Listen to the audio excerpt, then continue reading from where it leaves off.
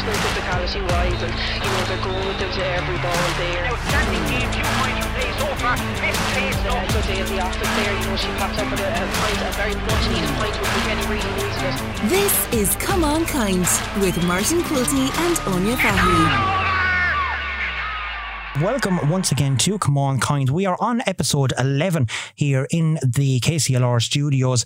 Once again this evening, Paula Dowling will be joining me later on, as Anya still away on her honeymoon again for the next couple of weeks. So we will enjoy getting a catch up with Paula. We have a bit of a treat tonight. Later on coming up, we'll be discussing the under 16 games that was over the weekend. Of course, they were in the Leinster Championship. We are previewing the minor Championship semi-finals that's coming up this weekend. But first of all, we are going to be discussing all camogie matters with on Uachtaráin Cumann Camogiachta, Hilda Breslin, and I'm delighted to be joined on the phone line by Hilda Breslin, our camogie president. So Hilda, you're very welcome into Come On Kind. Thanks, Martin. Very pleased to be here. I suppose it was a busy weekend for yourselves with not last weekend, but the weekend before, with Congress coming up. So overall, Congress good this year? I think so. It was good to get it back in person. The first time we've had one in 2 years, which was important. So it was great to be back with everybody, seeing them, hearing what's going on around the country. And the overseas units as well were present, some of them. So great weekend, really. And we got a lot of good work done, a lot of it administrative, maybe not the big headline playing rules that we have sometimes, but a lot of it good work that needed to get done. Yeah, the playing rules only comes in every 3 years, and if I'm right in saying next year is a playing rules year to be putting in new rules, am I right? I think you are, but I would have to double check. Yeah, I think it was 2020, all right, that we trialled the new rules for the league, and the trial runs was coming in. We did, but we didn't take them in till the next year. So I think, we'll probably try the next year is probably the way we'll do it. And just on the new rules itself, they're in now with a couple of years as well. So overall, how do you think that the new rule changes has developed the game of camogie? They seem to be going well, good. We had them in the inter-county first when they were the trial rules, but then last year we took them in fully, and we brought them into the club as well, so they're across all the grades. And I think it was interesting last year, maybe there was some reservations, would they filter down? But I think they worked very successfully in the club. We don't seem to have any big issues with them. I think everybody has fully embraced them, relatively speeded up the game. I think some embracing more than others, and there's elements of them that we might tweak at some stage. But overall, I don't think there's any that we would be looking to overhaul particularly, or to change any of the new rules. They all seem to be bedding in very well. Yeah, it's certainly, especially the quick puck out and the quick free from the hand, even though we don't see too much of it. Some counties utilise it more than others. I suppose the big talking point is the minimal contact rule and the definition of what is minimal contact, and that. Is there a step forward coming in down the line potentially that we're going to have full on shoulder to shoulder contact like we might have with the male counterparts? Well, we have shoulder to shoulder if you're going for the ball, or the slitter. So I suppose that's the key. What I think we'll never have is, if you're not going for the slitter, there shouldn't be contact. Because, in essence, Martin, that's rugby, and we're not playing rugby. So, I think the where we are, probably the rule allows a fair amount of contact once you're going for the slitter, and it's clear that you're trying to play the ball, not the player. I'm not sure if it would serve camogie well if you were playing the player rather than the slitter. That's not the skill of camogie. The skill of camogie is about playing the slitter, not the opposition. It certainly is. And talking about skill, getting rid of the hand pass goal now puts an awful lot more emphasis on the forward, I suppose, to be able to get around a goalkeeper or a defender and put the ball past the goalkeeper or the defender to put it into the net, rather than going in one-on-one on the goalkeeper and just hand passing it in the net. So there's an awful lot more skill now involved for the forwards to be able to score goals. I think so, and I think what we've seen is certainly over the last couple of months is we've seen some very exceptional goals being scored where maybe previously you might have taken the option of going for the hand pass or trying to, outstep the goalkeeper. Now there's a lot of skill in the goals that we're seeing being scored. So I think that's good for the game. And we're also seeing a lot of saved goals as well. We're seeing the goalkeeper's skill has increased as well. So I think that's always good. It was never, I suppose the hand pass goal was something that people loved or hated. I was never particularly fond of it. I could see where you could come from it, but to me, there wasn't a particular skill in it. And I think what we've seen now is we've seen the standard of the goals being scored are exceptional. Some of them are just outstanding. Well, we certainly benefited, I suppose, down through the years from the hand pass goal on many a final day to come home with the trophy. But it certainly does put more skill involved. And as you said, the goalkeepers are certainly getting better, especially as we've seen at the league finals over the weekend as well.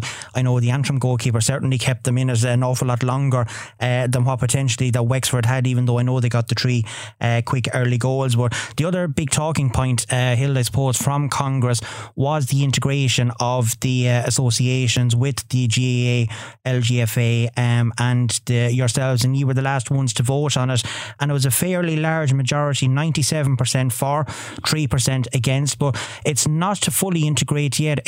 The idea of the text was for the organisations to sit down, get into a room in the hope of integration in the future. Would I be right in saying that? Pretty much. I mean, our motion was very different to the GAA and the LGFA motion. Their motion was probably more high level. Our motion probably put a bit more around it. And we were keen to do that there was accountability on the talks on integration and a roadmap for it. We can all have the aspiration for integration, but unless we're going to actually put it down on paper and discuss what it's going to be like and discuss the mechanism first, it's not going to get us very far. So I think, to be fair to the Camogie Association, we went a step further with what we put to Congress, and Congress accepted that overwhelmingly. And I suppose the important thing is that it's only about talking about integration, and people sometimes think that integration has been voted upon. Anything in terms of changes of rules will have to go back to the 3 Congresses, and the whole 3 associations ultimately will make the final decision on the floor of Congress of what they want the one association to be and the form of the one association. So, but I think it's a positive step that the 3 associations have given it their support. Push my button and it might be on here. I see too with the LGFA that they were looking for to keep their own rules and have a separate president recently when they had their Congress as well, if the integration did happen. So in terms of the Camogie, where is your thoughts down the line? Are you looking for something completely the same, or as in the 3 associations will just be governed by the one body?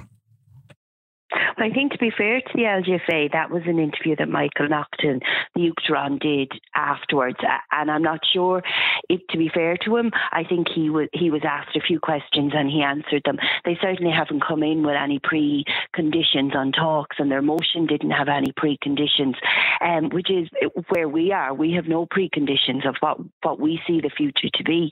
I mean, the question is, if it's one association, then it's one association, and it's one association all the way up from the top to the bottom, or from the top down to the bottom, whichever way you look at it.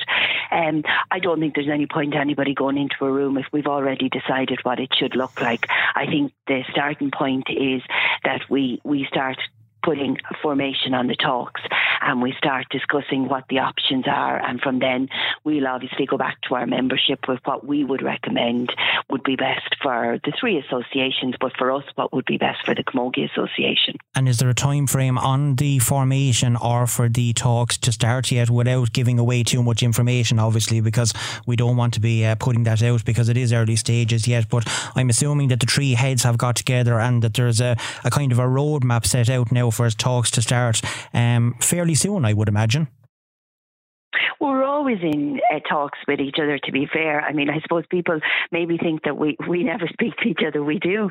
We have quite a lot of contact between the three associations, and the three Uachtarans would have quite a lot of contact. So I suppose the next step is just that we formalise that and we put a shape around that. But I mean, we would be in contact quite a lot, and there is crossovers. The 3 Ards Johors sit on the Costi Banishtis, the Uachtarans sit on the GAA Corlas, and of course GAA have a representative on the Camogie Corla.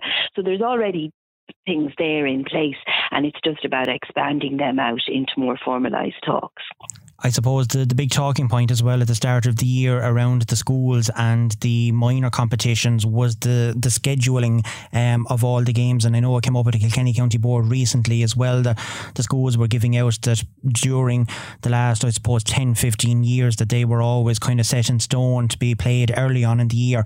And then you had the minor championships coming in from the Camogie. So when you have the split season that's now there probably for the foreseeable future, Hilda, is there going to be movement around and maybe playing the schools competitions that bit earlier? The same with the CCAO. Is there plans looking at the scheduling for the minors and the kind of competition so the girls are not getting burnt out too quickly in the year? The minor competition always overlapped with the schools, so I'm not quite sure where that narrative came this year, because the end stages of the schools competition was always when we were out with the first rounds of the minors, and we always had that overlap. The final weekends for the minors was always left free for the schools, and we would leave that free in weekends. But our minor competition would have always started before of that, because of the playing age in Camogie means that those minor players can actually play adult inter-county. So we always had that there, Martin.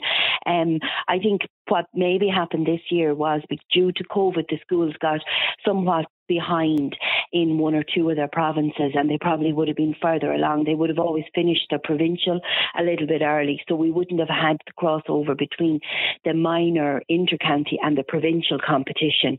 And I suppose, I imagine the schools hope next year that hopefully, if COVID is gone, it'll allow them to have their competition probably finished off that little bit earlier.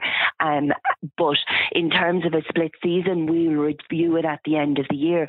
But if we are going to have a situation where players can play across age eligibilities, then we're either going to have to get to a stage where people are going to have to choose which team they play on and what age they play with, or we're going to have to look at a very congested playing schedule, because all of our inter-county has to finish by a date, and that's to allow the club out.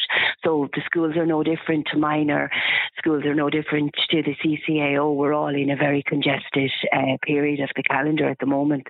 And talking about eligibility, obviously there was a rule that was being brought to Congress by yourselves in Ard Corla to try and change the eligibility for over 17s could only play in the inter-county panel, and it was defeated. And I suppose that was due to the case of a lot of the smaller counties might say that they need the players themselves. But I suppose that kind of hampers things in the way too, that you can't really run the minor competitions or the adult competitions concurrently, because obviously there's going to be an overlap there. So the motion to Congress was that you had to be over 18 to play adult inter-county. As it currently stands, you have to be over 17. And the second element was that you could only play 2 years. So you had to be over 16 to play minor. The idea behind that, was player welfare as well, and burnout, and all of the things that we talk about that all of the time, but then the hard decisions have to be made around it. And the other issue was to try and put in place a fixture schedule that could serve everybody. And obviously, there's an acceptance there that some of the smaller counties, that something would have to be done for them. It's disappointing that the motion didn't go through, and I think maybe we could have looked at doing something for the developing counties. Unfortunately, the motion didn't go through, and I suppose now as an association we need to look at it in terms of scheduling. But we can't continue to have blocks of competitions set where the minors doesn't clash with the adult, where 16s don't clash with the minor at inter-county. That's just not feasible in a split season any longer. So going forward, I think we're going to have to be very realistic on what we can put out, and we are going to see increasingly competitions out at the same time. And I suppose then it's going to be very hard decisions for people in terms of player welfare and their panels and what they can field. And I suppose what we probably, from our sense, is at the association level is we will look for the developing counties maybe to put in place a different model for them. But I think the reality, Martin, is that one or two players holding up competitions for all of the rest can't continue, because it will never give a proper fixture schedule. And we're one of the few sports that continues to do it. And it's just not fair on the players. It's not fair on the players that we expect to do it. It's certainly not fair on the other players. And it does lead to drop off and player burnout. It's disappointing, I suppose, in a way as well, when you mentioned that there's a lot of panels, even within the smaller clubs, that would have, I won't say huge numbers, but they might have 20, 21. And yes, there might be one or two girls that will be perceived as the good players or the better players, and everything then is held up because you're waiting to play a game because one or two players have gone away either with a schools competition or maybe with a club competition, and that holds up the rest of the competition for everyone else. And when you look at the size of the panels, the girls are there. It just mightn't be that what the management is looking to pick on the day. Would that be fair? I think it is. I mean, we weren't going to the clubs element at this stage, but I think you're quite correct. I mean, we've all seen it. It's much easier to play a very good 16-year-old because she's here for training all week, but you might have a 19, 20-year-old in first or second year in college who can't get back. What happens is you tend then not to play them, and then we lose them, and we wonder why we don't have 25, 26-year-olds still playing camogie, because we're putting a 16-year-old out in the pitch in front of them, and girls don't have the time, or they're not willing to stand on sidelines as a substitute. And to be very fair, they're committing as much as they can, and they're just maybe not available during the week for training. Managers are taking the option of putting a very good 16-year-old on. It's a very narrow focus, Martin, and I mean, you've been around as long as I have. You've seen where we had these drop-off in players. We have a brilliant 16-year-old who maybe doesn't come true, and then you'll wonder, we'll often say at 21, 22, where's so-and-so, and someone will say, oh, she's no longer playing. I mean, I think people have to start asking themselves, why are they no longer playing? Why are we not catering for those players? Because we're losing them to our game, and once we lose them to our games, it's very hard to get them back, because we just never get back those girls that stop playing in their early 20s and late teens. Yeah, and it's not even the county that they don't play with the county, it's actually the clubs as well, because I know even our own registrar is doing a lot of work on that at the minute, and she finding the drop off from under 12 up to 13, 14 year olds is huge within the counties at the minute. And then you go then from the 15, 16, 17, even up as far as 18s, like the drop off over the last number of years, and I'm only going back with say 2-3 years within our own county, like it's absolutely phenomenal. And I can't say what is the same in other counties, but like something seriously needs to be done to try and retain players and keep them playing. Absolutely, and I suppose that in some ways was what we attempted to do. Look, I understand Congress didn't like it, the Flora Congress. There was some very good arguments put up from some smaller counties. But it's a one-size model probably is what doesn't suit everybody. And the issue now is that we do have drop-off and we do have girls not getting game time. And if they're not getting game time, they just won't play and we lose them. So we are going to have to radically revisit and rethink the traditional playing of camogie. We were traditionally, you could play inter-county camogie at 14 and 15, and you'll see some inter-county players who will say that they've been playing camogie, they could have been playing inter-county camogie for 14 years and they were only in their late 20s. And, you wonder why those girls are getting tired of camogie. And that kind of trajectory is not in sports when you reach the highest level. The elite sport player only really comes into their prime in their mid-20s, whereas our girls were coming in at 20, maybe they were hitting their prime. So I think we've got to be realistic as society changes and life becomes very busy and people are going on to third level and they've got other things going on. If we want to retain and keep the sport moving at the skill level that it's moving at, we need to ensure that the underage player is actually progressing and they're learning that they're not the finished product, and we don't expect them to be the finished product. No 16-year-old should be the best she's ever going to be. Really, you should be in your early 20s before you're hitting the prime of your camogie career, I suppose, in terms of skill. And I think sometimes we've got the model wrong, that we're expecting a 15, 16-year-old to be that brilliant player, the same as an adult player. And they shouldn't be. They should still be learning the skill and perfecting the skill of camogie. Would totally agree with you on that one. I suppose the other issue as well facing yourselves, and there's been a lot of bad press, and even over the weekend I see it with some of the Wexford players, is the dual player. I mean, there's a lot of clashes going on between all the associations, and as you say, there's such a short time frame now to try and get all of the games played from all of the associations that the dual player is nearly gone at this stage. And in fairness, you seem to get a lot of bad press over this as well. But have you, as often told us before, like the two associations have always been in contact with fixture scheduling, and it's tried to be, I suppose, not happen as much as possible. But when you have so many weeks all crammed in and everyone looking to play games at the same time, it's always not possible. So is the day of the dual player nearly winding down at this stage? I don't know, I suppose. I mean, I've said this before, what you don't hear is all the matches where we can accommodate each other. We took, when the split season was being muted, we took what we felt was a very progressive step, and we actually said that we would go opposite to the other codes, and we felt that was going to allow the dual player, but the intercounty player didn't like that at all, and they were very vocal in not liking that, and we were going to put the club first, which would have allowed in some ways a lot more cooperation between the two associations. But we are where we are now, and we're all trying to get into a very narrow window of probably 6 months in which to play our inter-county schedule. And we had that fixture in the schedule since last December. We ratified it in January. It was our Congress weekend, and we were very clear that if we had to use that weekend, that it would only be on the Sunday. So it was hugely disappointing for me that couldn't be accommodated within the ladies' football schedule. We had accommodated several changes during the league in terms of facilitating dual players, and we'd done that very successfully. And we'd also had a situation where we got the opportunity for Dublin and Down to play in Croke Park, and that was on a Sunday, which wasn't our day. And in order to facilitate that, Down had to play without their dual players.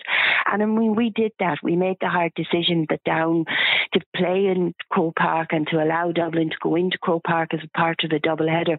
The Down County Board played without their dual players, and that was very tough on them, and it was a must-win game for them.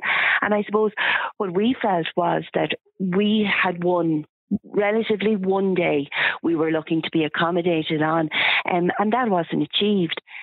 So I suppose there was a lot of negative narrative about it, and we seemed to be the ones that people felt were in the wrong.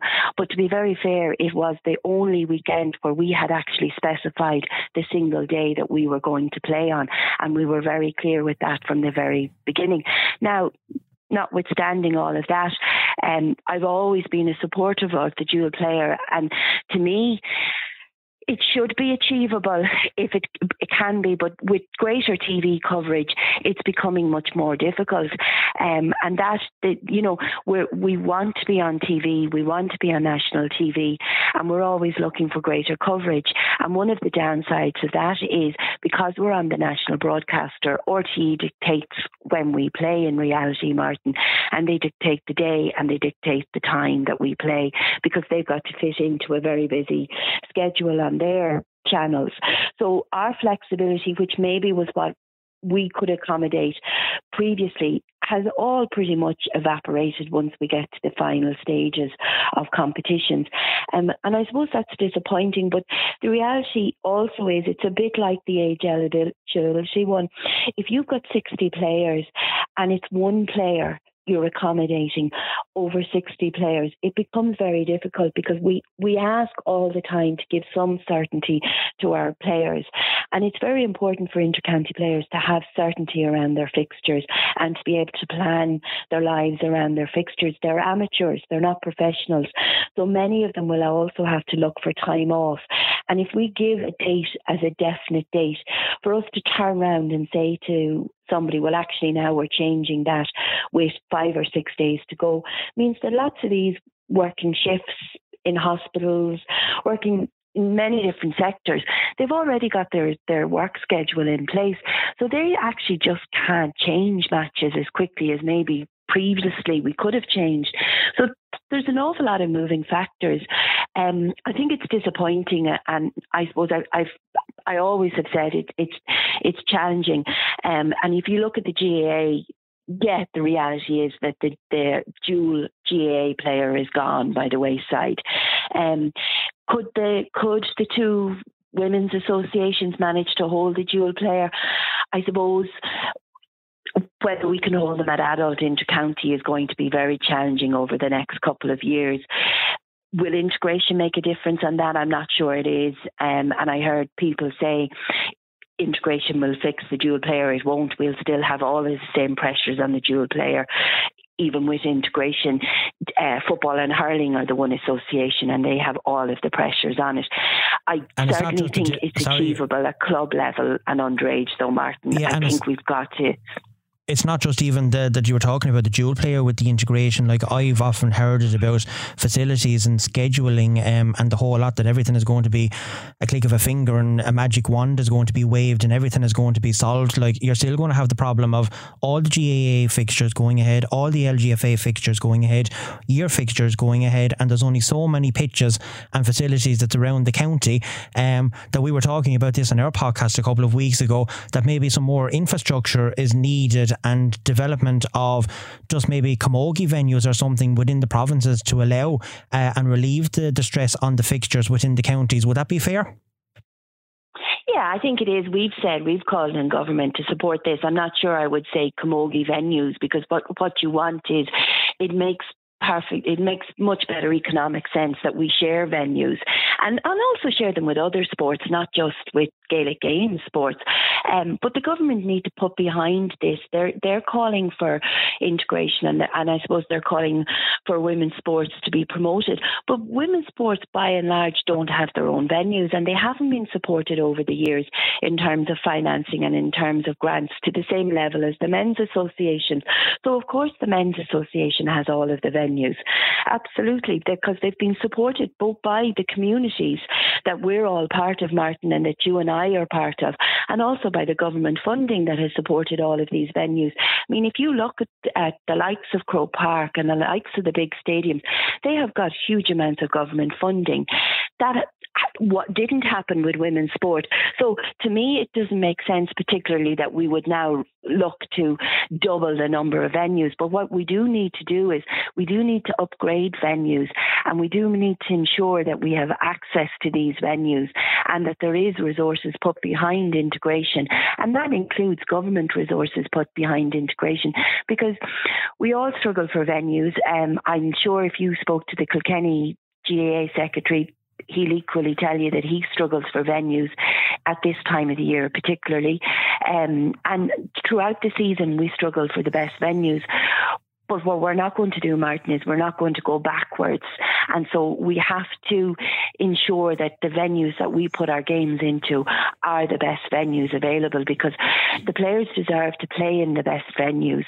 And they deserve to be seen in the best venues and supported in the best venues. So we don't want to go backwards in any way. So I think what you need is some thinking and some creative thinking about this. Maybe the centres of excellence need to be dedicated to the three sports. So in terms of training, if we were getting better access to the training facilities, better access to light facilities, not having to pay for them to the same extent, I think everybody would accept that the maintenance of them has to be covered. But it is disappointing at times when you see some of the charges that are being made and some of the fees being asked to be paid by the women's associations, who, to to venues that are supported both by the communities and by government funding, and then we're being asked to pay huge sums for some of these venues. I find that very disappointing. I'm not sure that's what a Gaelic Games family is about. Yeah, exactly. And you just briefly described it there when you were doing your piece there a short time ago as well, about the media and the television coverage in that. I suppose it was a great announcement as well last week with yourselves and RTE that you've extended the broadcast rights, I suppose, for a minimum of 9 games to be broadcast during the year, which I suppose in return to the 2020 initiative back a couple of years ago as well. It's great that Camogie is now going to be put forward, and to get the 9 games on RTE especially, it's a great achievement for yourselves. Yeah, it's brilliant. Look, it's great. It's the great time it's the first time we've had a media partnership of this likes with RTE. Previously, I mean, I know it's probably been said before, but I'm not quite sure if people realise we would often pay for games on television. So we were limited the games sometimes that we could put on, because some of the earlier rounds we would have had to pay. This is a new departure that we've got a media rights deal. And now with RTE as our partner across all of our competitions, it actually means that they can put any of our games on. So it also means that they can extend that. It's a minimum of 9 live games, but that's the minimum. And I suppose what we'll be looking to do is build on that so that they may be able to cover some of our round stages. It's great that they're covering, I suppose, our finals and our knockout stages. That's hugely a huge gain for us, and I'm thrilled. It's been an aim to get a partnership deal and a main sponsor since I was elected, and I suppose it gives us the limelight and gives us the viewership, and we need to turn that viewership though into attendance, and I suppose that's the next step for us. It's absolutely brilliant that we were on TV, the national broadcaster, last Saturday night, prime time, 5 and 7 o'clock. I'm not sure if you could ask for anything better. 7 o'clock is the prime time on a Saturday night, but the flip of that, Martin, is we've got to get people into the stadiums, because no player wants to play in an empty stadium just to be on television. So we've got to turn that viewership into attendance at our games. And I think people are losing out when they're not attending the games, because they're missing out on these brilliant spectacles. And there is nothing that beats being in the grounds watching the game live. TV is great, but it's never going to be as good as being in a grounds. Yeah, that's certainly true. And I suppose just to ask the question as well, as part of the deal, without going into the finer details of it, because we see it every Sunday night during the championship, that the Sunday game, and you have Valerie or Marie, and they literally only have a 3-minute segment on a game that's going on, and that's it. There's no discussion on it. Is that the new package part of getting a bit more coverage on the Sunday night with the Sunday game as well? I think last year, I think to be fair, there was a bit more discussion, and there was a panel discussion usually on the camogie. So I think it improved, and it's year on year making those steps, making it improve, I suppose. And the panellists that they use are very knowledgeable and they're very good. So last year we would have had a lot where, say, Ursula Jacob would have been assessing the game, and we may have had Liam Sheedy or somebody else as well. So I think that was new for the end of last year. We would hope to be progressing that on. And I suppose people need to be vocal as well, though. People also need to be, we've in excess of 100,000 members. And those people are all viewers of RTE, so they also need to be vocal and saying, this is what we're looking for. We're looking for greater in-depth coverage of camogie, and we're looking for greater analysis. But I think, to be very fair to RTE, it's certainly moved a long way since it first started doing the highlights. And definitely. I suppose for us, it's about stepping it forward. The game has stepped forward, the coverage has stepped forward, and we just need to keep pushing it on and demanding more of ourselves in order to push it further. And the other big news as well that came last week was the announcement that Glen Dimplex, which is a tongue twister in itself, is now going to be the sponsor of the championship for the adult championship, senior, intermediate, junior, within the Camogie Association as well. So it's great to be able to have a main sponsor on board as well, Hilda, since Liberty obviously didn't renew their sponsorship a couple of years ago as well. So it's great to have a mainstream sponsor now back in the fold again for the next 5 years. Yeah, absolutely. I mean, we said last year, look, we had a charity partnership last year, and I said last year quite clearly we weren't going to rush into this. We were going to do this properly, and it was about getting the right sponsor for Camogie. And Glendimplex is the right sponsor, we believe. It's a 5-year deal, which is exceptionally long. For sponsorship deals, for the first deal, normally what you will get is you might get a 2-year deal initially, and then they'll extend it. But we got a 5-year deal, and at a much improved package to our previous sponsorship deals. So that's brilliant, and I think that was a big shout of confidence in Camogie and in women's sport that Glendimplex wanted to come along and commit such resources for 5 years. So that was wonderful to have, and I suppose we held fast last year, and we held our nerve a little bit, and we were able to do that because we had very good reserves and we had the support of the government. But we needed that sponsor for this year because we need to move on the game and we need to progress it. And I think Glendimplex are the perfect tie up for us to do that. They're an international company, but they're an Irish company which has grown to be internationally regarded all across the world, and they have offices all across the world in factories, and I suppose they're a great success story that they've come from a very traditional company and they've grown and they're now moving into the green markets and sustainability. And I think in some ways they tie very well with us. They're quite dynamic, and I suppose people would say the Camogie Association is very traditional, and we've been there since 1904 and will shortly be 120 years old, but we're also quite dynamic in some ways, Martin, and we're quite progressive. I don't think we would have withstood those 120 years if we weren't. And we're based on community, but we're based with progressive women, and it is about being progressive and progressive women's sport. And it's very much that model, I think, that Carmel Naughton has looked at herself. The Naughton family have also come in with their own support and their own money to put behind women, the Camogie Association. So I think it's brilliant. I suppose I'm always going to say that, but I think even out in the marketplace, it's been seen as a step forward for women's sport, that this is a 5-year deal that's putting a huge amount of trust in the Camogie Association, and I suppose it's up to us now to return that trust and to move on the game with the support of the Naughton family and Glendimplex. Exactly, and I know there's figures of 7 figures being touted around over the 5-year deal, and I know you're not going to tell me because that's not appropriate on a podcast or indeed anything at all, so I wouldn't expect you to divulge the figures, but if that is the case, it's certainly going to be fantastic for yourselves over the next 5 years, and certainly the way forward, and hopefully we'll be there for another 120 years to come. Absolutely. And look, it's not just, absolutely, it's a brilliant deal, I suppose, but it's not just about us. I mean, I think if you look around, Martin, you'll have seen some very good Camogie deals in the last while. We've had Keary's in Cork, and we've had Westwood in Galway, and of course, Glanbia have been main sponsors of Camogie and the GAA in Kilkenny for a long time. So those deals on the ground and those sponsorships show a huge support for Camogie out in the counties.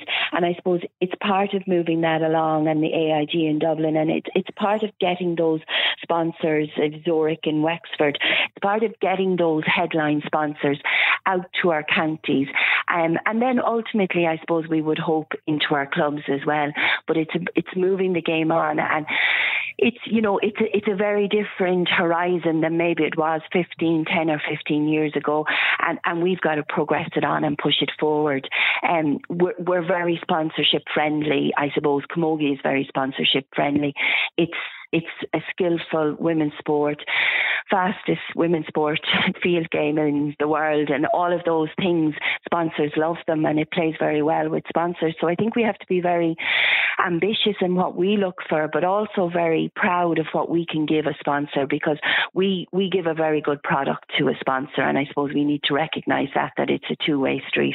Exactly, and it is a fantastic product that we all enjoy, because if we didn't, we wouldn't be here where we are tonight, because Hilda Breslin, this is the longest interview that I have ever done. I know we could probably dedicate the whole podcast to doing things with development plan and what's going to happen within the next couple of years as well. But listen, you've been so good with your time this evening. I really appreciate you taking the call and joining us here on Come On Kind. Hopefully it won't be the last time that we might get you on coming near to the All-Ireland series as well, because cross fingers that will be there for that in the latter end of the championship. And we certainly wish you the very best of luck in your remaining term as an Uachtaráin. Thanks very much, Martin. Thanks.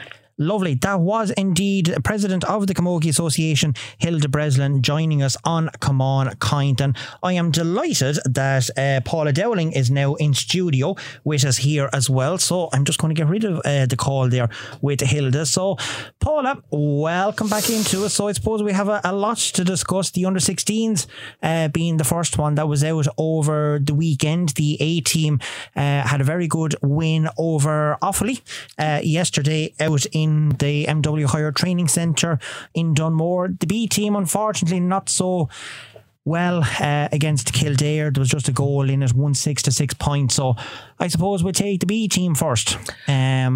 Were you talking to Tommy or anything over the weekend about it? Just talking a few words to him, as he said himself. Just luck didn't go their way. They didn't have the luck, I suppose, on the day. They're a great bunch of girls. I know that myself, because I would have dealt with them, I suppose, when they're under 13.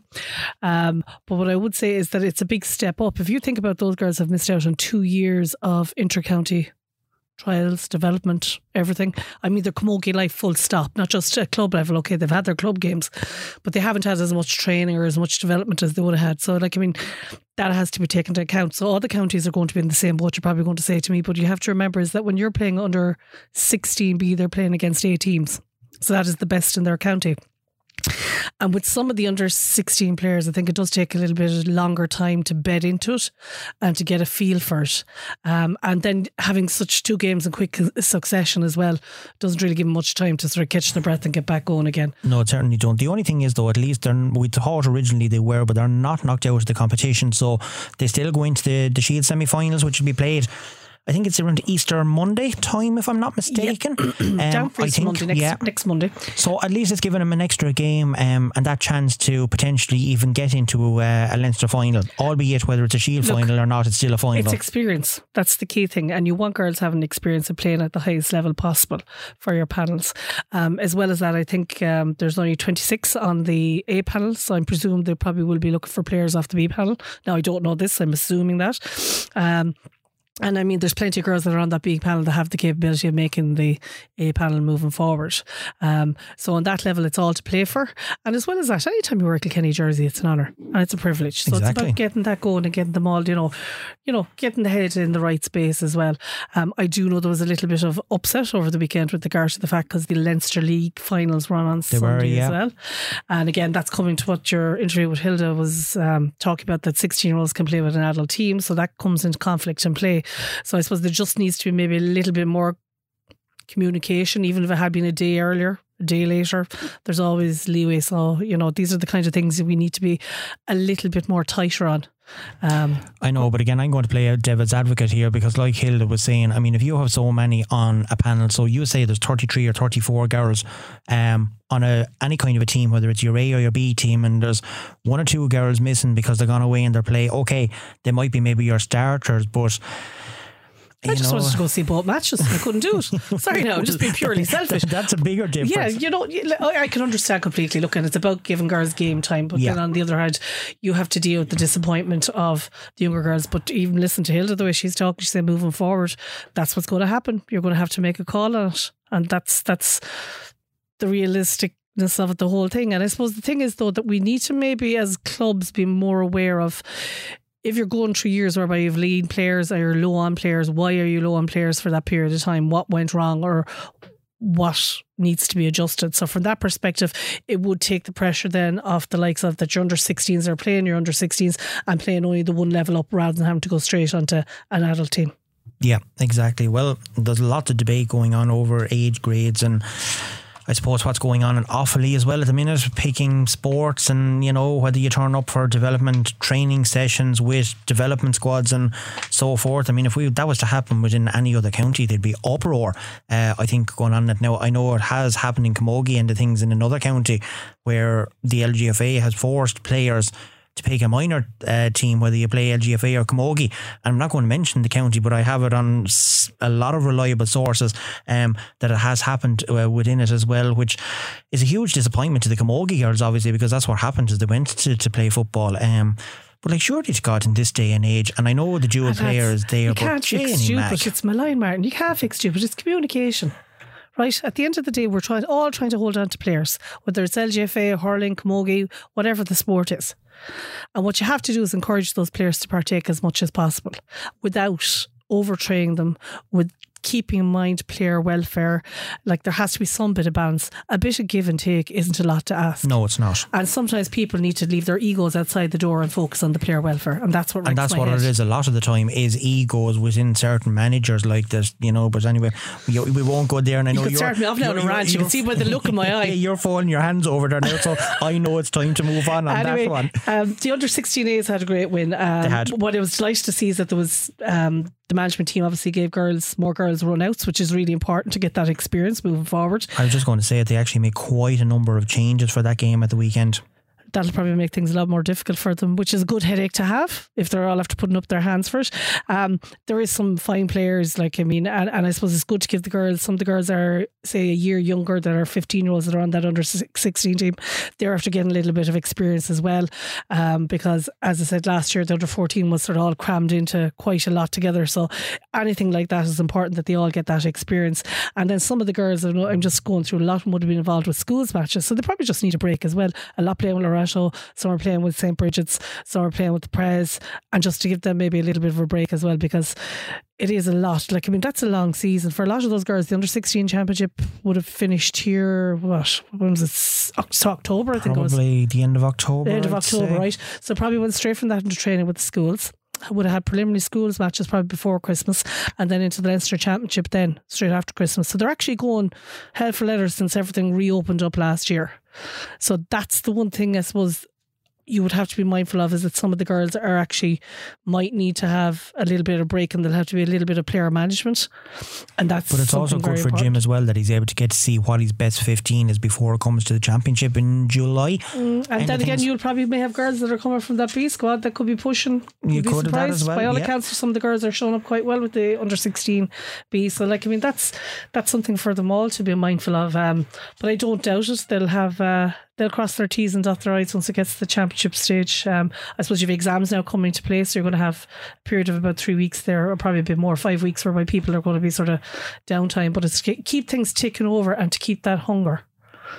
That's the hardest thing, I think. Well, there was hunger in Dunmore yesterday, I can tell you one thing, because I suppose the most disappointing part for Jim maybe was that they didn't put more scores on the scoreboard, because they were completely dominant from start to finish, almost. Like, there was 1-5 to a point at half time. There was a slight little bit of a breeze blowing into the road side of the goal. Julie Lennon got the goal. It was a scramble in front of it. She done very, very well to put the ball into the net. But for the amount of possession that they had, realistically, they should have been 6 or 7 goals up at half time. Sometimes at that age group, the hardest thing is to get it into their head to realise to take the chance themselves.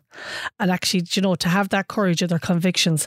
I'm always delighted to see somebody say, take a punt on a goal, or take a punt towards the goal, or take the shot. I can deal with that, but you have to learn from it. And that's the biggest thing, as in that, okay, if you're stacking up the wides, you get worried, but you have to have... We didn't, surprisingly. There wasn't too many wides. Maybe not great shot selection. Yeah. That there was other players around in a better position. And you have to learn. And the biggest thing is, we were training under 10s the weekend, and we were doing the training session. And the one thing we were just trying to get across to him is to explain, how do you get across to an under 10-year-old to have controlled aggression? And what I'm trying to say is that when you go for a ball, you have to want that ball, regardless of who you're in against.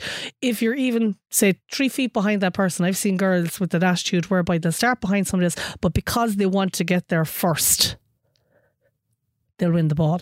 So that's something that has to be worked on, I suppose, and looked at with all players, because I've seen a lot of skillful players and they don't necessarily have that skill, they have the skill, they're beautiful hurlers, but to have that, I have to be very killer instinct, I suppose, is what I'm talking about. You have to want the ball. You have to want to win the tackle. You have to want to win the tussle. So on that level, like, I mean, that's really, something. do we want to start them at that age? And I'm always devil's advocate here. Well, you now. see, the reason I'm saying that is that you can't have a young girl or a young child, whether it's male or female, afraid. So you can't have fear. Like, I mean, if you have fear, you're automatically taking a step backwards. So you're doubting yourself. So when I say controlled aggression, I mean having confidence and belief in themselves that they can do it. And that's the biggest thing, because, and I'm not asking to be cocky, because I don't like that either. It's that delicate balance in between that, you know, you have to do your best for your team. Yeah. And I think we could be lacking a little bit in that across the board, in that I feel we have so many talented camogie players in Kilkenny, but we do need to have that killer instinct. We need to put teams away and not let them back in. And I think it's coming. It is definitely coming, but it has to be there. And I mean from senior all the way down. We need to have a belief in ourselves, and not an arrogance, but a belief that we can do it. And like, I mean, as I said, people always say, oh yeah, you have to take your beating. What's even more important is to learn from it. So what could we have done differently, or what was missing? And it's small margins.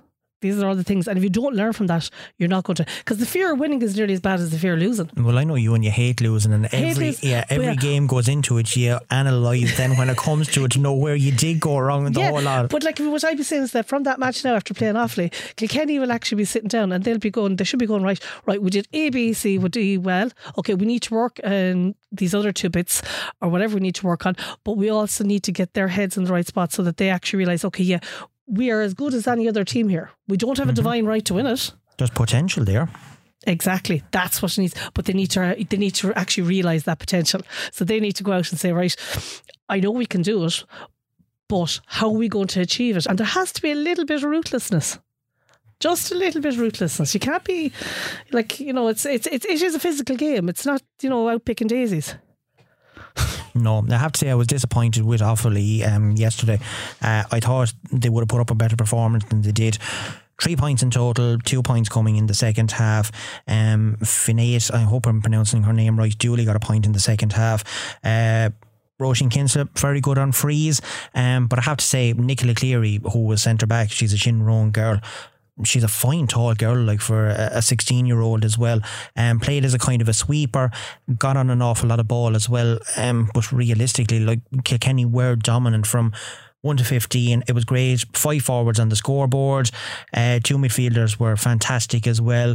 And the backs dealt with the balls that went up there when they had to deal with them. Like, they weren't really put under too much pressure, which I suppose for Jim might be a bit worrying as well, because they haven't really been tested as such come the Leinster Championship. But when you go and you play the other teams, the likes of Galway's, Cork's, Tipperary's, it's going to be a different kettle of fish when it comes to Championship. And then it's so hard to get challenge matches as well, because this was last year, it stood to the under 16s, because they would have played the under 17s. So the second half of the minor panel last year in a challenge match, and we played 3/4 of 20 minutes. Now, it was tough going and it was hell for leather, but it actually, I think it stood to the under 16s. It was a great way to see, that you could see teams, progress and develop, and they were able to actually learn from that. And I do firmly believe it stood to them, and it also stood to our girls as well, because they saw the girls that were chomping at the bit coming up behind them. So on that level, I'd be, where Jim is going to get challenge matches to be the toughest thing. And again, you have the exams coming up. Everything's going to run off quite quickly now. You know yourself, once it gets into May, everything just seems to whiz by before you know it. We're in August. It'll be helter-skelter. Like, the games will come so quick, training sessions, recovery from injuries if anything happens. Touch wood that we won't have them, but it's all crammed into a very tight schedule. Like, I think the final is even in the end of July. It is the beginning of August. Third week of July, I think. Third, fourth week of July. It is very, very early, so not much time at all. But at least he has a couple of weeks as well. Even during the exam break, they'll probably do something. And look, in between those 2 panels, there's the potential, if it can be realised, to win an All-Ireland. Yes. That's being realistic about it, because I've seen all these girls. And they definitely have the potential, but it's about game management. It's about getting the right mix of players. I nearly got shot one day not so long ago, because I said it's not necessarily about having all of the best players on the team. It's about having the best players for the team. we certainly need workhorses as well, like, and nobody really sees that. And someone might be skillful and the whole lot, but you have to have like a little terrier that'll just go in and do what you want him to do. The one that does the dirty work. Yeah, that's the word. You know what I'm talking about. They do the dirty work. They're there to mop up. They do the small little passes. They do the link play and they keep it going. So, like, I mean, you have to have that. Michaela Keneally's, Katie Nolan's, you know, that age. That group, age, you know, I'd be thinking of Foot Myers. I think Alicia Nolan is a prime example. Yeah. Like, they're the type of ones that do all the work but still can be fabulous in their own way as well and do their own thing. So they're the kind of players you're looking at. I would see there is a couple. Jim has a couple of players there you'd be looking at, and also there's there's a backbone there of girls that would be quite steely. I have to be very careful.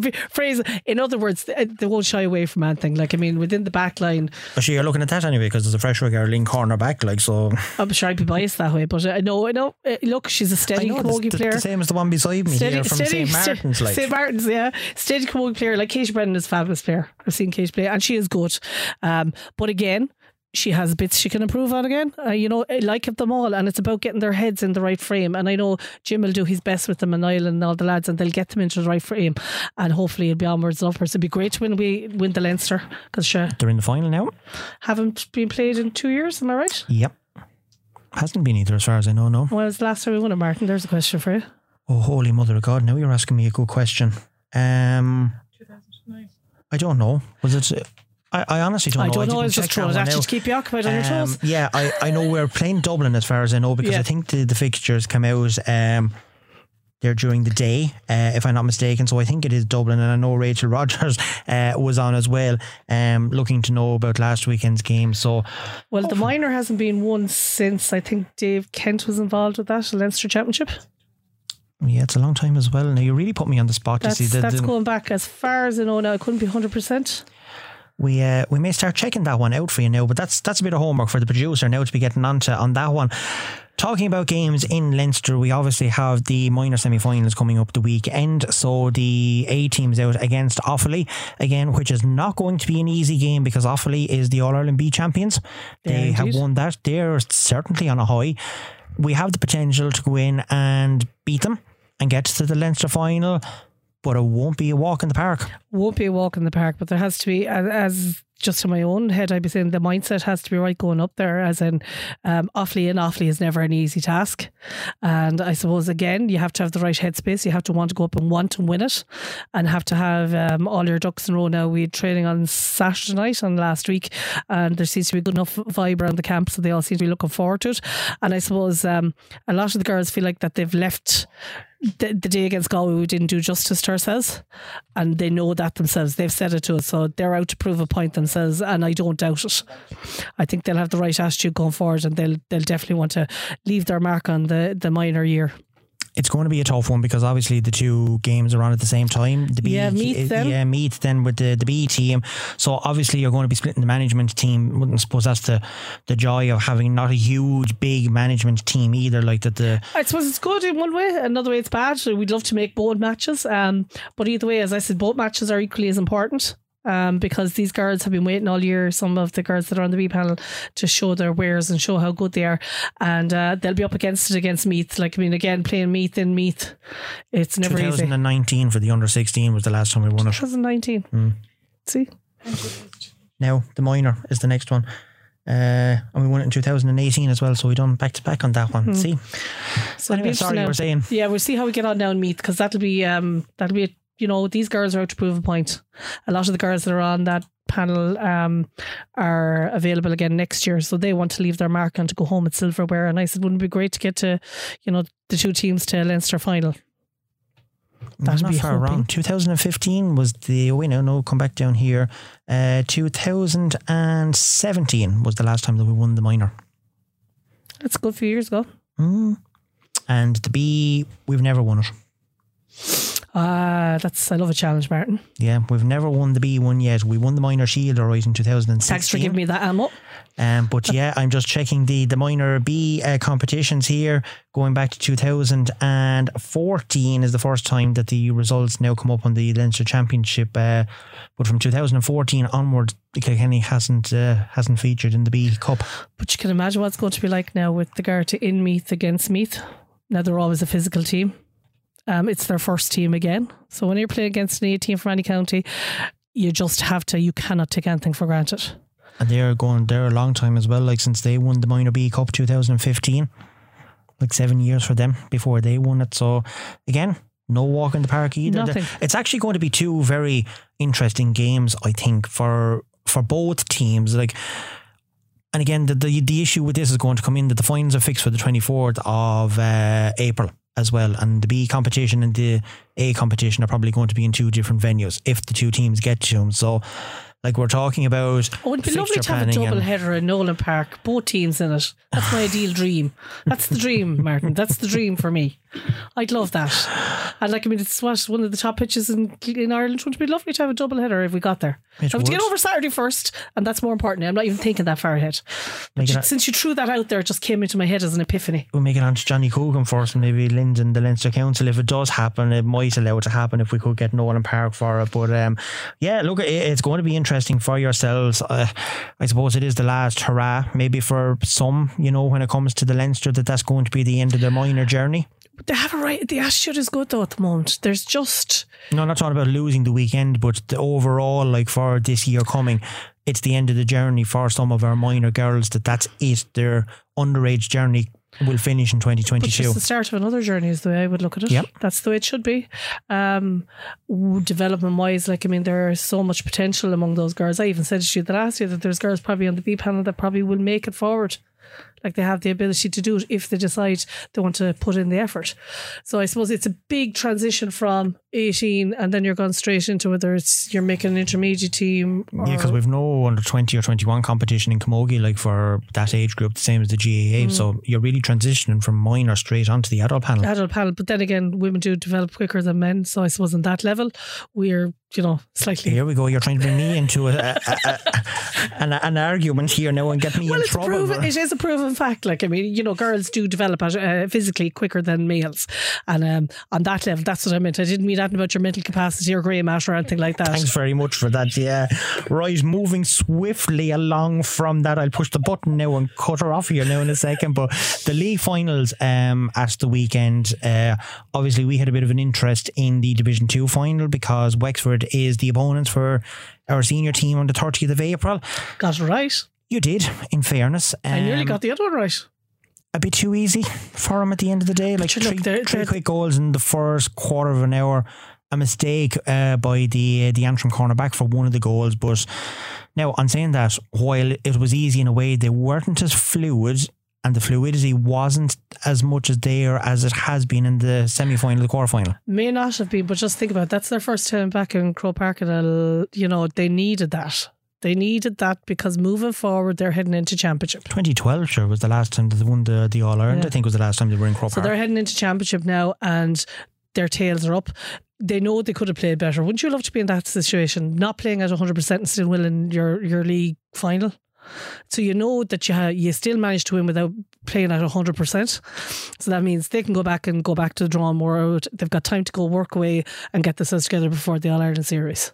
If I was from Wexford, I'd be delighted. Oh, well, I know they certainly are delighted. Now, they did play very, very well. I was disappointed with Antrim. I have to say now, I know they missed Maeve Kelly big time. She was injured in the semi-final and she was going around Croke Park in a boot as well last Saturday evening. So they did really miss her, and they didn't really seem to be a plan B there. Like, while they did try and they could have had a goal themselves, I was disappointed with him. Now, I thought they would have put up a better show. But if you think about last year, Martin, in the All-Ireland final, they did rely on her a lot.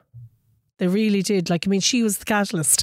Not only was she scoring, but she was linking up the play. She was, and I suppose others needed to maybe. This could actually be the crowning of Antrim as well, because they maybe realise, okay, she's not around, so now the rest of us have to step up to the mark. and maybe that'll give them a more even team, and you're going to see more leaders coming onto the pitch, because Maeve was fabulous. Like, I mean, everybody, she was the player we were all talking about after the All-Irelands last year. So that's what I'd be thinking about. Disappointing as well for him, down to 14 players after 20 minutes as well. It was tough going, like, for a lot of the match. Like, you had 40 minutes. It depends on the team, because having been on the receiving end of playing against a 14 player I thought you were team, going to say being sent off. yes, so on that level, you know, you just don't know. Like, I mean, it depends how a team reacts to that.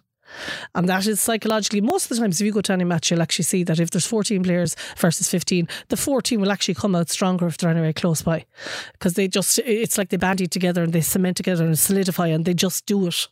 Like, they're not backing down. So that's, I suppose, a lot of it depends on teams, and that's something that a lot of managers would actually plan for nowadays. They'd say, okay, if we go down to, it's not going to happen hopefully, but if we go down to 14, this is what we're going to do. So, I mean, it's about being more proactive than reactive, and not go, oh my God, somebody's after being gone off the pitch, what are we going to do?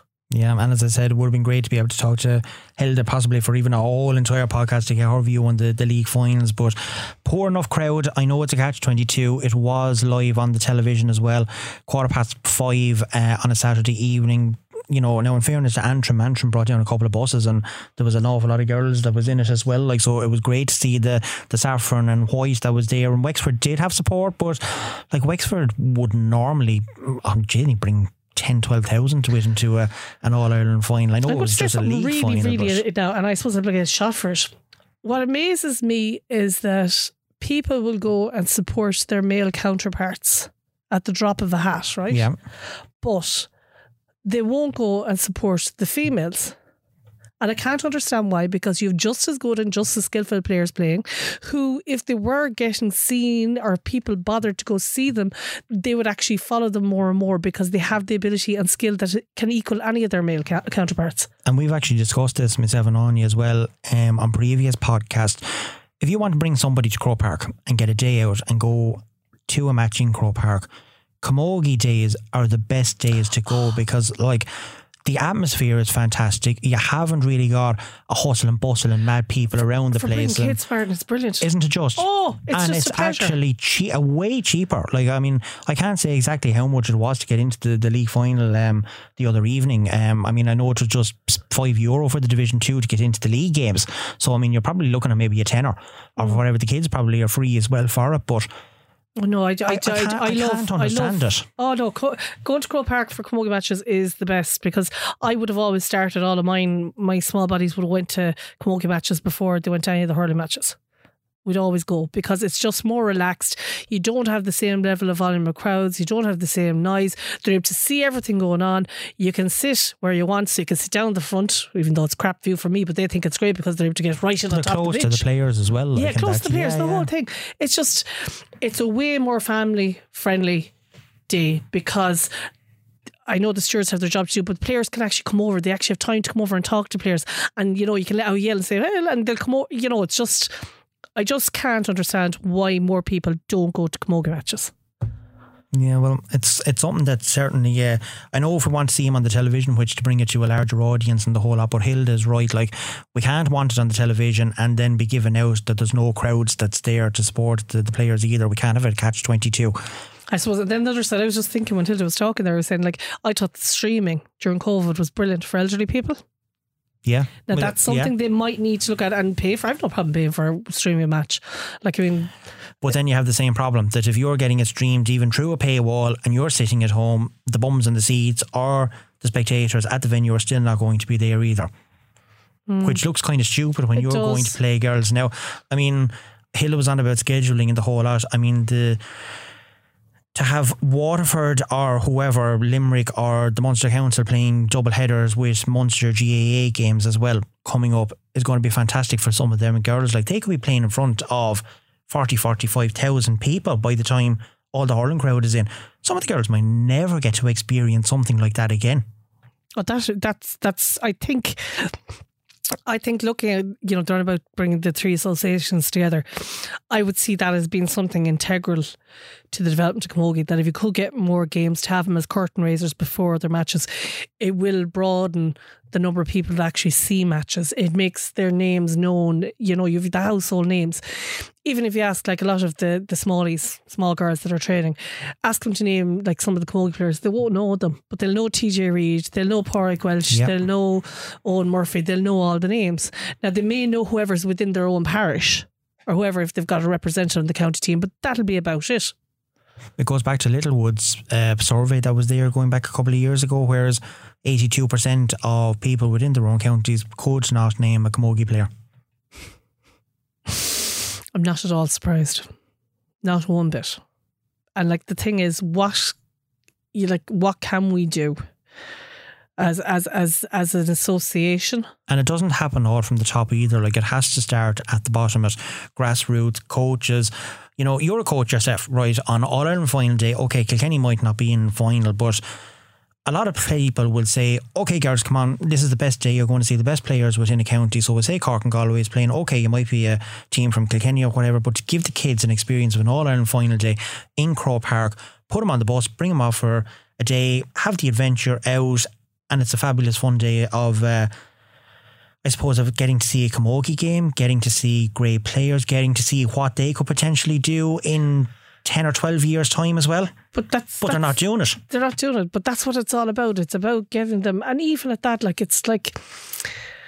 it's getting players to see even local club matches. Don't even go that far. Like, look at club matches, right? To promote it. Like, social media is so important now, it's not even funny. And that I would find within our own club is that, it's about putting up when matches are on, who's on. It's on all the social media. The text messages are going out. If anybody's around, please come and support. That's the way we're going with stuff with us. But still, I just feel at times it's very frustrating, is that it's like being a little bit of a second class citizen. And that gets to me, because the exact same work is put in, if not more. I suppose the dedication that the girls put in, it's just as much, if not more, because they're probably trying to juggle other things. Some of the women still playing have kids and everything, and they're juggling all that kind of thing, and they're involved.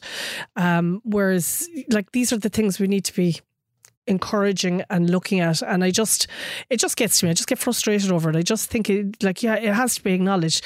If you're on a minor county panel, if you're on an under 16 county panel, it is just equally as good as being on a hurling underage panel, or on a hurling senior panel, or senior camogie, or intermediate, and that has to be acknowledged. So I think, from my perspective, I think there needs to be more parity. How we'll achieve that, I suppose, is that as role models, as a coach, I'd be telling the girls, you can do every single thing that all those boys can do. And like, better. There's no fear there. No fear. Like, I'd be telling them, they're just as, like, it's about going out there and keeping them involved and keeping them playing. And that's the really important thing. And then hopefully the more people that we have involved of I suppose, across the board, whether it's ladies Gaelic football, whether it's camogie or hurling, that there needs to be more of a gender balance, that we all sort of sing off the one hymn sheet. Like, I'm not bashing men, I'm not bashing hurling or GA or anything like that. I just think everybody deserves a place and their own recognition for what they do. Yep. Well, we were going to talk an awful lot more about the league finals, and that I suppose the pinnacle was the Division 1 final. Congratulations to Galway. They came out beating Cork. I know you had your heart set on Cork. I know, it was a bit iffy. But like, look, your head was saying Galway, your heart was saying Cork, and looking for long periods of time, Cork were playing very, very well, but it all turned as soon as Galway brought on Carrie Dolan and Catherine Finnerty. They were the real catalyst that put the cat among the Cork pigeons. Carrie they got the Dolan goals. Made some change when she came in. Like, I mean, even just like, she's lethal. She's lethal. But then again, Cork were missing 4 of their starting team. They were, like, but when Amy O'Connor got a goal in the first minute of the second half to go 6 points ahead, 110 to 7 points, you're thinking, go ahead, you haven't won a league title since 2013. But they couldn't, and that's due to the fact that Cathal Murray has That should be interesting. Cathal has Galway tuned to the fact, I suppose, a bit like that you're never beaten until that final whistle goes, and it was certainly a bit like that last Saturday evening. It was, but the thing is with Galway, they've won. They know how to win, and actually that's a little bit frightening, is that they're winning more and more. But are you surprised it's only their 6th title, I think, at the National League? Very surprised. That is, like, you'd think they would have a lot more for the players and the calibre of players that they have had. But then again, you could say the same for Kilkenny as well, and you could say the same for Cork as well, because we are top of the pile. Like, Cork is ahead with 16, we have 15. You have to go all the way back down to Galway, which had 5 up to last weekend, so they made it 6. It's a big gap. It is, but it's just, they seem to be getting their ducks in a row over in Galway at the moment. There seems to be a lot of continuity with regard to, from a development point of view and everything like that, and there seems to be a definite progression there. But still, again, I thought if they were going to win, I thought they would have won by more against Cork. Do you know, I actually did think they would have won by more.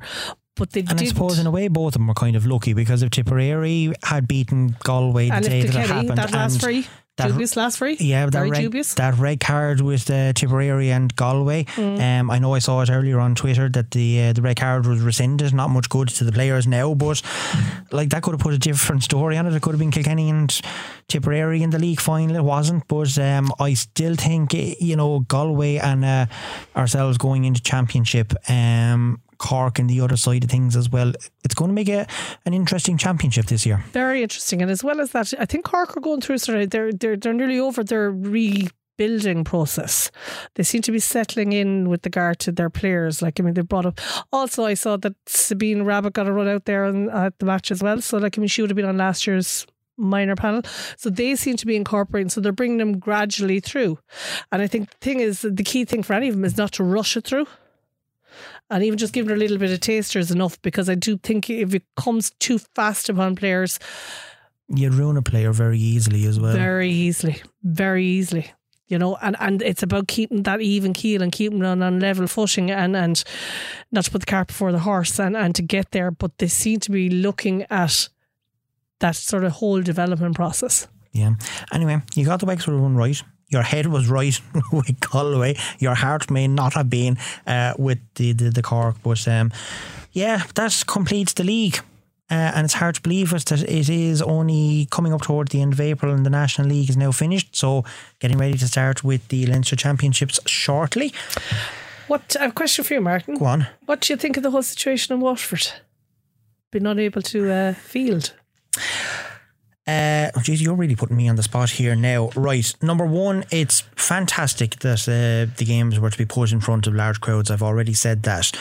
I would have to wonder whether they were done with the consultation of the counties, because the original fixture date, as Hilda was saying earlier on, we all know it's not the same as GAA. So you know it yourself with teams, the girls working the whole lot, they're not able to change their shifts as easy, or any kind of work or commitments or whatever that way. So you look at your fixtures and you see that you have no fixture in Munster until the 24th of April.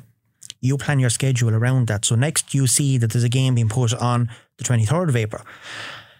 Now, realistically, if you're a county player, you want to play in the best venues and with a huge crowd and the whole lot, and you try your best to try and get a team together.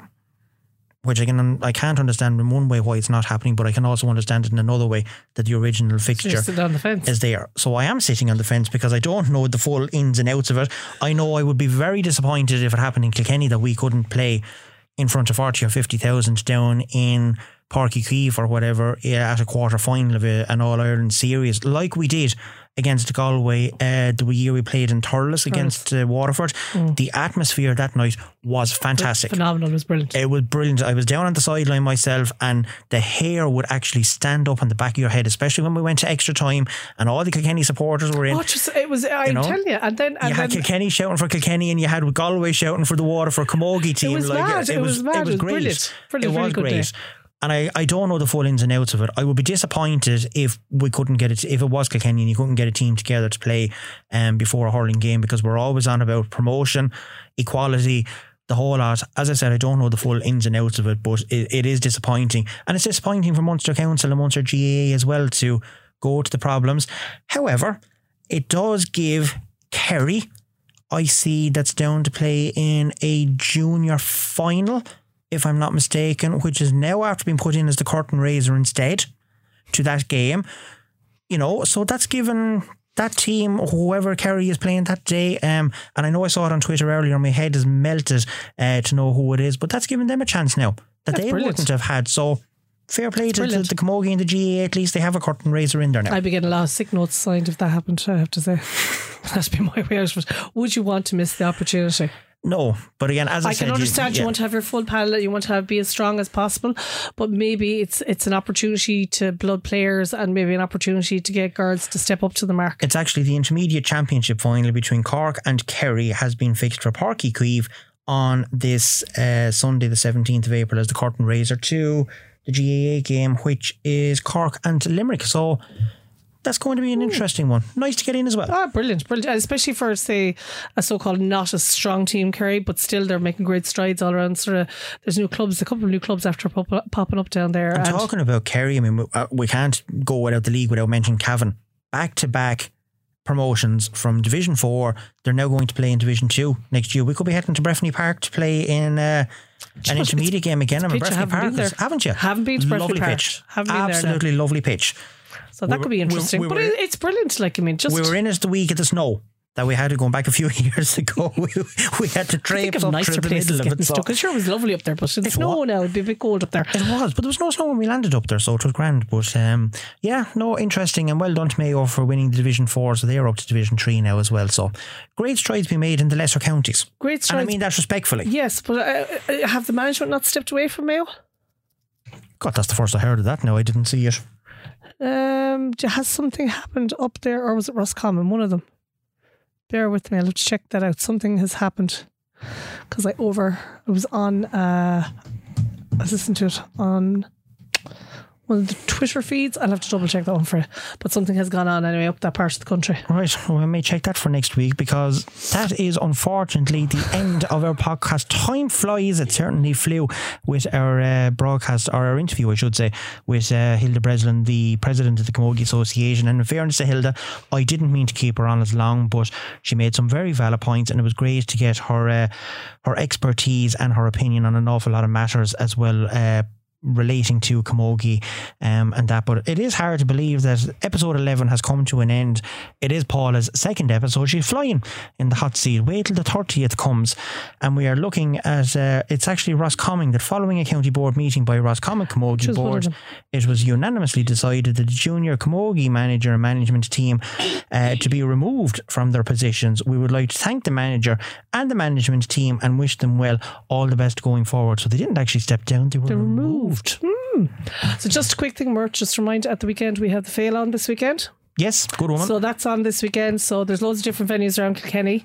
I'd say if you call to a local GA pitch, you'll probably see there's two groups in James's Park. There's one in Tullaroan, and I think there's another one down the south, and I'd have to double check that, but there's a lot going on at the moment. Handy thing to do, check kilkennycamogie.ie for all the latest fixtures, and they will all be up to date on that over the weekend. And lots for us to discuss over the weekend. Hard to believe next weekend is actually Easter. Next weekend is Easter, so we have under 16Bs out on Monday. Yes, minor we might A's, have a result by the time we're recording. Yes, minor A's and B's out on Saturday. So I'll either be in here with a smile on my face or else drowning my sorrows. Don't come in here with not a smile on your face, because I couldn't put up with that now, to be fair. You're just great when you're happy, but just not so great when you're not so happy. And I mean that nicely now as well, so I do.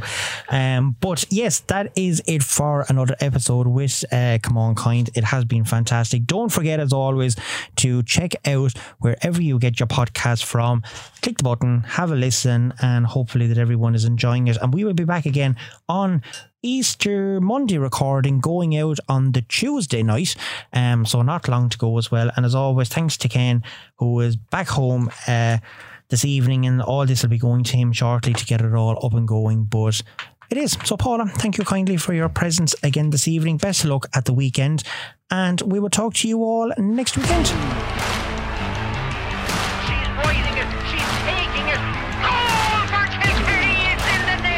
National physicality wise, and they're going with every ball there. Outstanding game, 2 points from play so far. Fifth place now. Good day at the office there. She popped up with a very much needed point with Kenny really losing it. This is Come On Kind with Martin Quilty and Anya Fahy.